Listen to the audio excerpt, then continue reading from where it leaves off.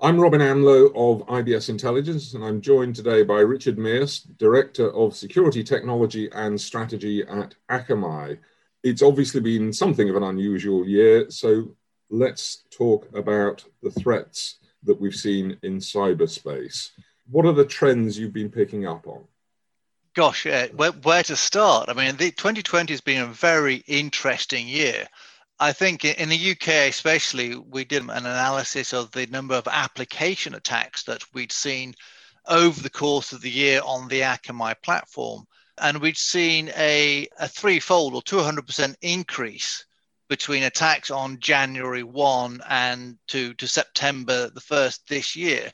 And a threefold increase is quite surprising over that period of time. We've also seen an increase in DDoS attacks, particularly against a certain verticals. I think the financial services vertical was especially targeted for DDoS. Around August this year, there was an FBI notification that was sent out regarding what's called a ransom DDoS. And a ransom DDoS is very different to what people often confuse it with, which is ransomware. Ransom DDoS is different. Ransomware is when something is compromised and you already had everything encrypted. Ransom DDoS is something different in the sense that it's basically the equivalent to somebody coming up to you in the school playground and saying, give me your lunch money, otherwise I'm going to hit you.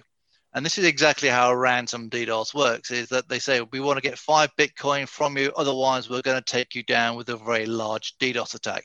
If you don't believe we can do a DDoS attack, here's a small one just to show that we're serious. And they'll hit you with a small DDoS attack. To be honest, the small DDoS attacks have actually been very large as well. They've been 10, 20, 30, 40, 50, up to about 100 gigabits per second. So ransom DDoS attacks have been very, very popular at the moment as well, particularly in financial services, but also in other verticals as well. Well, we've obviously all, and by all, I'm not just talking about as individuals, but also corporately, we've obviously been working more online. We've been living more online. It's inevitable, I suppose, that there would be an increase in these attacks. Have you seen an increase in commitment to managing them and working against them from companies and from individuals? I think it depends if you're looking at it from a personal perspective or you're looking at it from a corporate perspective. I think from a corporate perspective, I think organizations have tried as best as they could as we all shifted from a very sort of central low structure to the way we were working to a very disparate structure with everybody working from home. Organizations have tried to maintain the security integrity of their employees as best they can. And a lot of that relied upon things like using VPN technologies and leveraging those.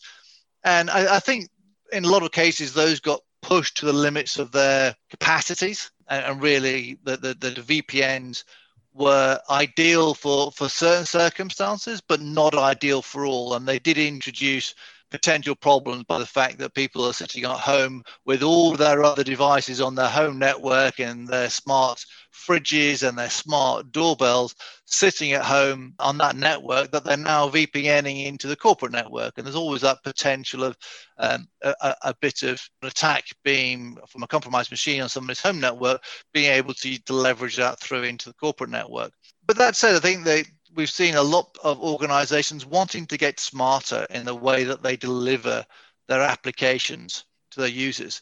And I think companies now realize that with users potentially working from anywhere in the future, because they're not going to rush all back into the office, the users can be anywhere and applications can be anywhere. And therefore, having to route everything through a central hub, a central security stack, is not always the best way of doing it. And therefore, trying to leverage the internet and the cloud to be able to connect users and applications is a far smarter way of doing it. And then it helps to deliver new applications while maintaining additional levels of security. What have companies been doing? You've obviously gone into some detail there, but what have companies been doing to innovate while remaining secure? I think a lot of companies may have been looking to see how they can leverage additional cloud services. Obviously, within the cloud, you have the ability of speed of deployment, which has helped to provide the capacity needed for all the additional people working from home. In terms of other services, it depends on the vertical, to be honest. I mean, we've seen a lot of organizations, say, that have been traditionally in bricks and mortar have had to ramp up their online services significantly because everybody's now working from home and they want to still get access to those services, be they commerce or the e-commerce or shopping online, whatever they want to do. Those services maybe only accounted for, the online services maybe only accounted for 10% of their revenue. Now it may account for 80% of their revenue. So they've had to leverage either on-prem or cloud services to be able to expand their services without compromising on security. What, from your perspective, has been the impact of the pandemic on cloud investments? There was a lot of sort of green lighting for projects that would normally go through a lot more scrutiny.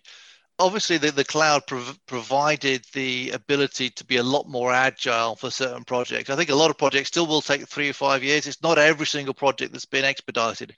There are certain things around access and around usability that obviously had to get accelerated to provide that capacity for their workforce. The cloud obviously provides the scalability because you don't have to be running around your own data center, putting in new TIN and new connectivity and new bandwidth. So you can obviously leverage the cloud to get that scalability. So I think, yes, organizations will have been using the cloud extensively. I think the inherent problems with that is that as you've got a huge amount of internal training that you need to do to ensure that these services are deployed as effectively and as securely as you would do. And when anything is rushed, you always want to try and stick with what you know. So maybe organizations have sort of just stuck with what they knew rather than looking at other clouds because they may have better options, it may be better financially for egress to be on one cloud. It may be better for compute on another cloud system, but they didn't want to complicate and introduce new technology into their stack. So they stuck with what they knew and focused on maybe a single cloud strategy, but they'll want to move to multi-cloud when they realize that there are additional benefits to gain. But I think that will take a little bit longer.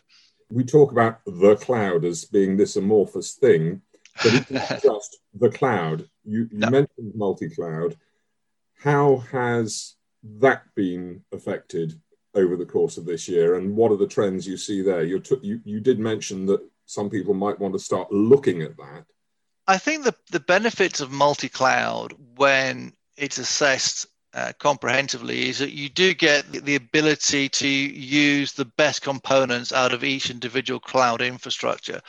There are price benefits that you can get from utilizing the functionality of one cloud against another. There are technology benefits, there are compute benefits. And I think a lot of organizations will find something that they're comfortable with and not really venture outside that. But I think as organizations become more mature in their cloud adoption, that they will begin to start looking at other services from other cloud providers to help augment that.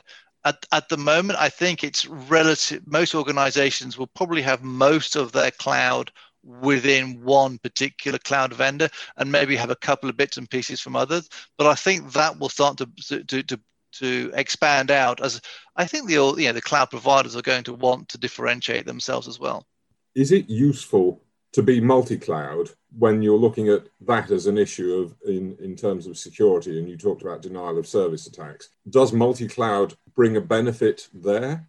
Oh, that's quite interesting, because in a way, the more services you have to protect, you essentially have to create a service that is able to protect everything. So you wouldn't want to necessarily say, I'm going to take all my security from that provider, and then I'll take all my security from another provider, and all my security from another provider, from each different cloud provider, because that means you then have to skill up in all of those different services. So sometimes it's a lot easier just to sort of abstract the security to a cloud provider, which is essentially cloud agnostic. So it doesn't matter if you're protecting your on-prem services, your data centers, if it take maybe your hosting provider, or your cloud hosting provider. You want something that's going to be able to sit in front of all of that and provide a single policy that you can put over your entire infrastructure, your entire estate, and be able to manage that as one, rather than having to go and have individual components that you need to manage individually. Because the more you do that, the more complexity you add, and the more chance there is for error and misconfiguration, and therefore a breach. Final question then. What's the key development that you see for 2021, and what's the key trend?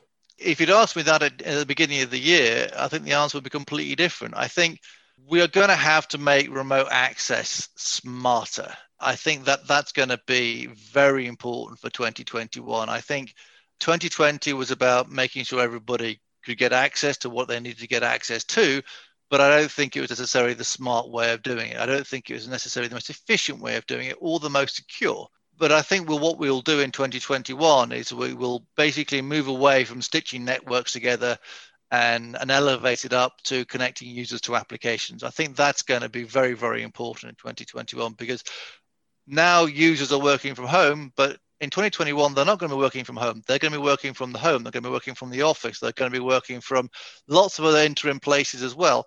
And we need to have the same level of access. It shouldn't be confusing to end users. I think end users went from working in the office to working at home. And for a lot of people, this was a big shift. This was a big culture shift, a big change in what they want to be able to do. Where they work and how they work shouldn't impact how they use their laptop. That should be seamless wherever they are. And I think making that as easy as possible for the end users is going to be pretty critical in 2021. Thank you very much, Richard Mears, Director of Security Technology and Strategy at Akamai.